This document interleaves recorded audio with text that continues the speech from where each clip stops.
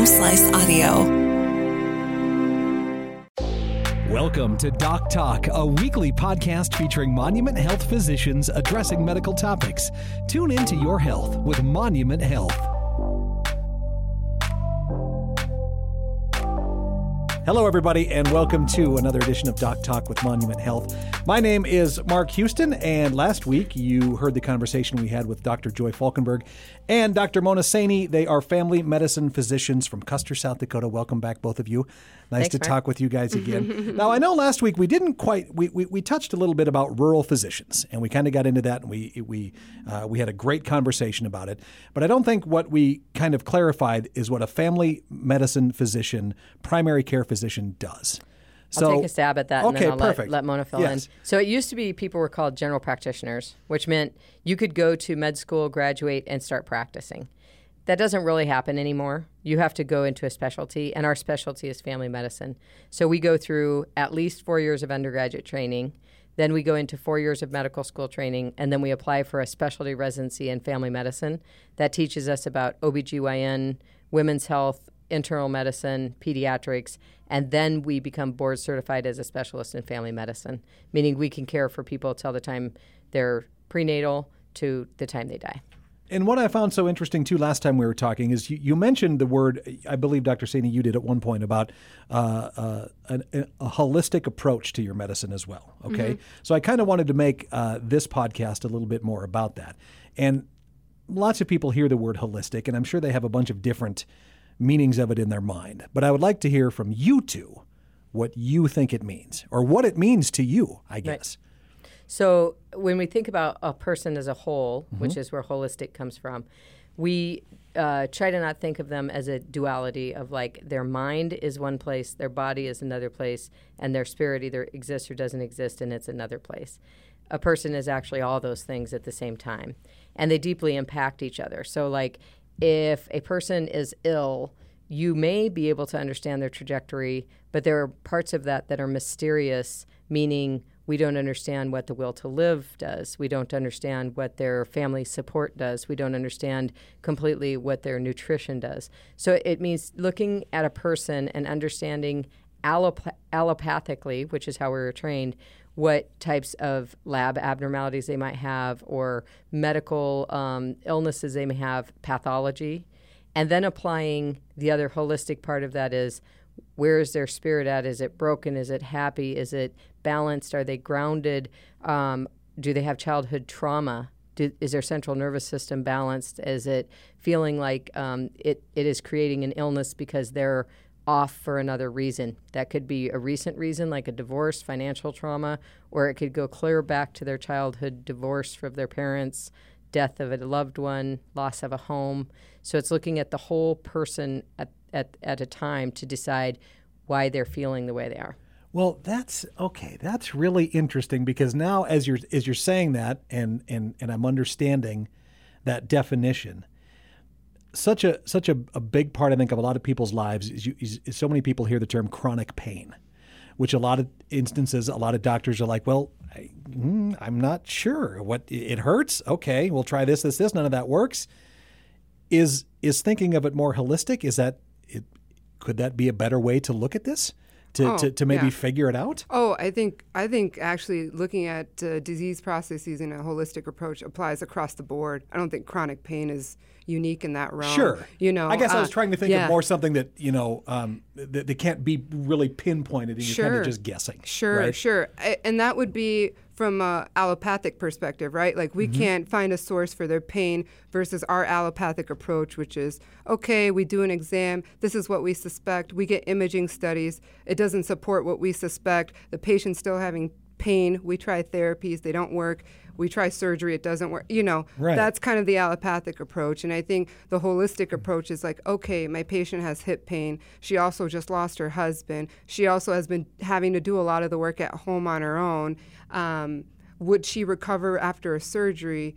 Maybe, maybe not. She doesn't have the support. Okay, actually, what if we talk to our local gal in town to do some acupuncture on her? Help her out with her grief with her husband, help with the pain as well, and then see how she does. And, I think it's just it's an adjunct. It's not, I don't look at holistic medicine as an either or. I mean, I was trained allopathically, and my basis, a strong basis of my foundation in medicine is allopathic. But in my quest to be the person that they consult to help with them, I'm looking at other resources and ways of treating someone without using medications that may have side effects that they're not willing to go through, and also to have them treat all parts of their body so these disease processes don't come back even, you know? A lot of times holistic medicine is just living a healthier lifestyle, eating the right things, moving the body,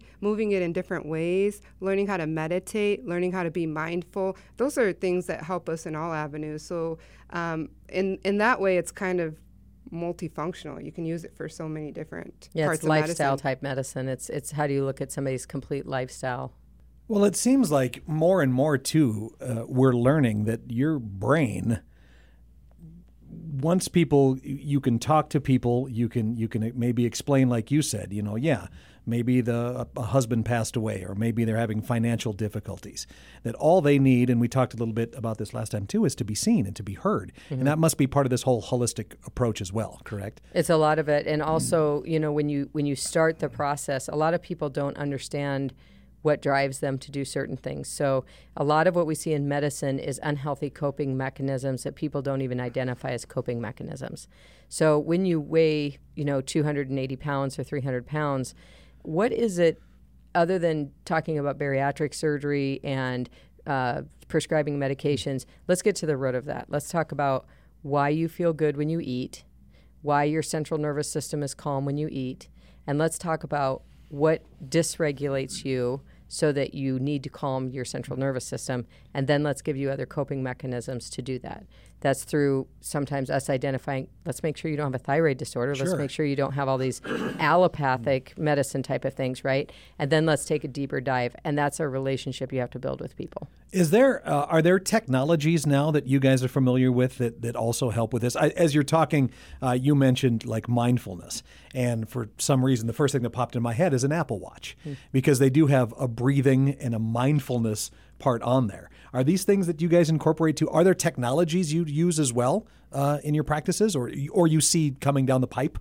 Yeah, really helpful. I would say that I'm anti-technology and mindfulness, right? But Sure. I understand what you're saying. Right. Yeah. So, for example, I have a list of like different websites and different apps that people can use. I mean, one of the great things about technology is that psychotherapy is not readily accessible to everybody, but it is through Talkspace.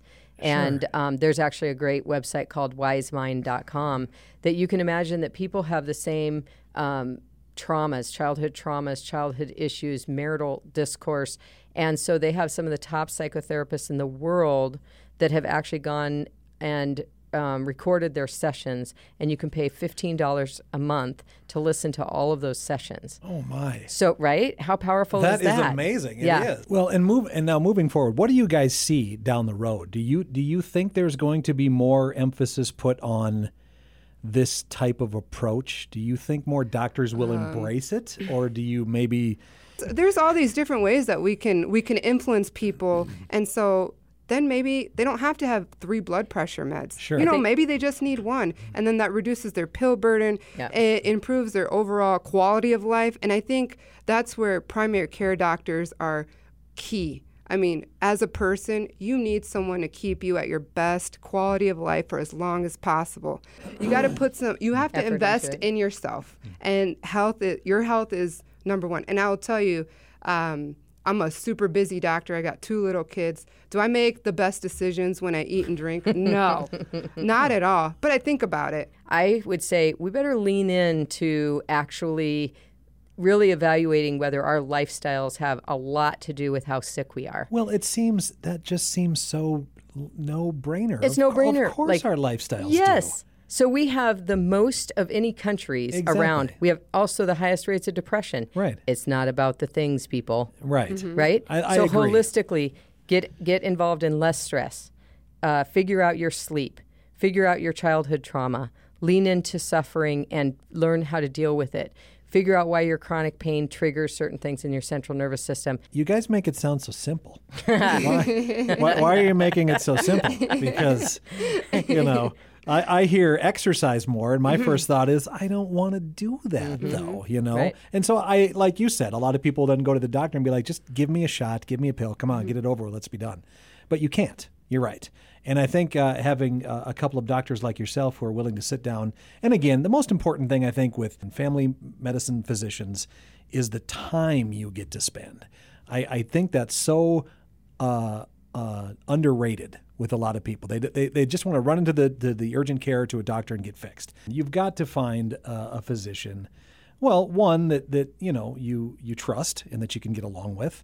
And I don't think they feel like they don't have the time to do that. But you're right. Speaking with both of you, that's just one of the utmost important things I think you can do. Dr. Joy Falkenburg and Dr. Mona Saini from Custer, both family medicine physicians. You guys have been great to talk to. I might have to have you back. Hey, we would love that. If not on this podcast, on another one we talked about. Yeah, ready. Sounds great. For sure. So thank you guys so very much. It's Doc Talk with Monument Health. My name is Mark Houston. Thank you so much for listening.